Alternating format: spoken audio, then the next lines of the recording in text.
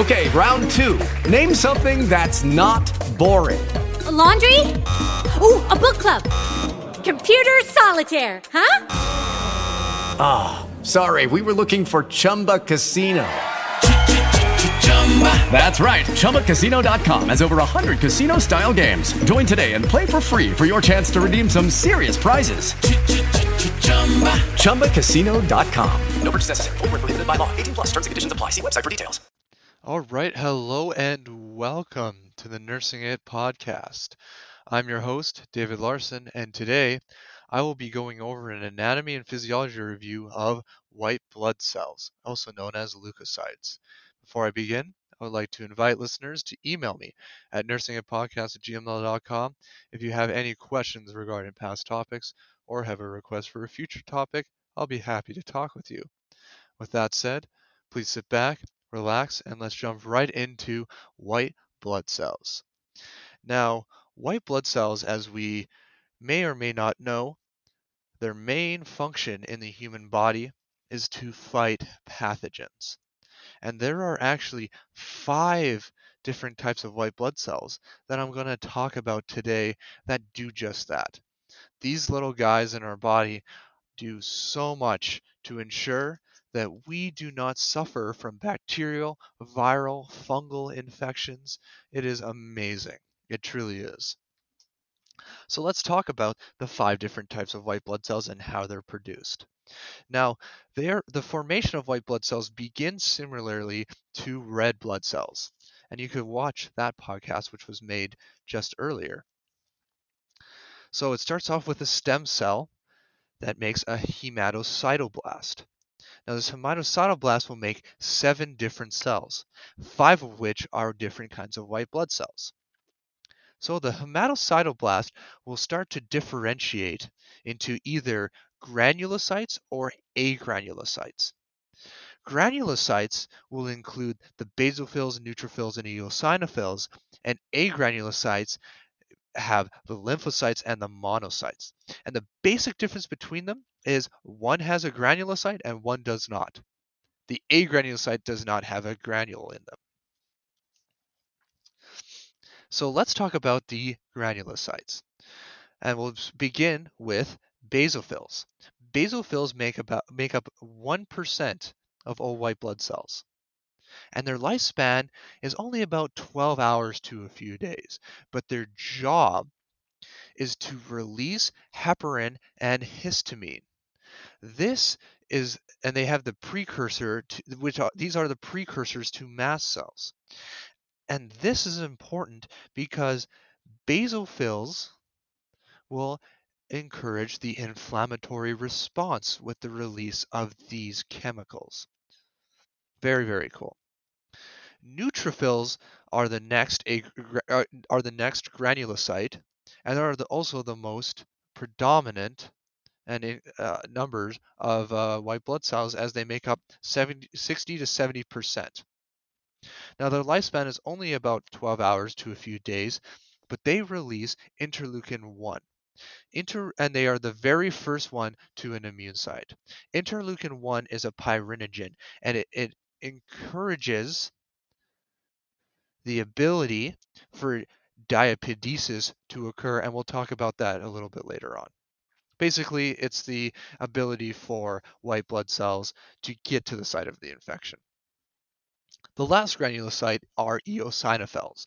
These make up 2 to 4% of the white blood cells. They last a little bit longer, from weeks to years. And what eosinophils do is they fight allergens and parasites. And these parasites include things such as worms. Very, very cool. Next is the lymphocytes. Now, lymphocytes make up about 25 to 33% of our white blood cells, and they are agranulocytes. Now, these lymphocytes are what make up T cells, also known as memory cells, and they also make up B cells. B cells are what produce antibodies. So very, very important for the longevity of the immune response. Now, lymphocytes are also the smallest white blood cell, and their nucleus is more spherical, just as extra noted. Finally, we have monocytes, which make up the last 3 to 9%, and they are agranulocytes. These are what undergo phagocytosis, and they are the largest white blood cells. So they are probably the typical ones that you would think of if you were to think of a white blood cell. Okay? Very, very, very cool. Now let's talk about some disorders and stuff around white blood cells. So when you have an infection, your white blood cells will begin to increase in number. Now, the normal white blood cell count is between 5,000 and 10,000 cubic millimeters. But with an infection, white blood cell can increase by 2 to 4 times in hours. And this is called leukocytosis. Now, where this gets out of hand is with these next disorders that I'm about to mention here. This includes infectious mononucleosis, also known as mono, where your white blood cells get to a staggering number of 12 to 18,000 cubic millimeters. And this is an increase in atypical lymphocytes. So they're not really doing their job, they're atypical. Next is seen with appendicitis. This is an acute inflammation where you'll just get an increase in only neutrophils. Or with leukemia. This is where white blood cell count is from the hundreds of thousands to the millions per cubic millimeter, so abnormally large. So this could be due to bone marrow being affected, so this would be called myelocytic leukemia. Or if white blood cells are beginning to be made in the lymph and the lymph nodes and the spleen affected, so this would be lymphatic leukemia. And this is where you would get things like splenomegaly or an enlargement of your lymph nodes that you would feel. With leukemia, there are a lot of immature white blood cells. And with that, you'll actually get a decrease in everything else, like a decrease in red blood cells leading to anemia, a decrease in platelets leading to bruising, and a decrease in working white blood cells leading to infections, even though you have a ton of white blood cells. And the reason you get a decrease in the red blood cells and the platelets is because you're producing so much atypical white blood cells. So now let's move on to where you get a decrease in white blood cells, and that's called leukopenia. This is where the blood cell count is under 5,000 cubic millimeters. And this is typically seen with diseases such as typhoid fever, measles, mumps, and as you're getting even lower in the count, that's where HIV and AIDS come into play. So just keep that into mind. Now, to end this off, I want to talk about how white blood cells move through our bloodstream. And this is known as diapedesis. So diapedesis is the movement of white blood cells through the bloodstream, through intercellular clefts. And white blood cells do this through amoeboid motion. So what happens? White blood cell is moving through the bloodstream for transport. It is attracted to an infection area via chemotaxis. Neutrophils are the first ones to the site, and then they undergo diapedesis, which will increase the permeability of the intercellular clefts so that they can reach the site of the infection.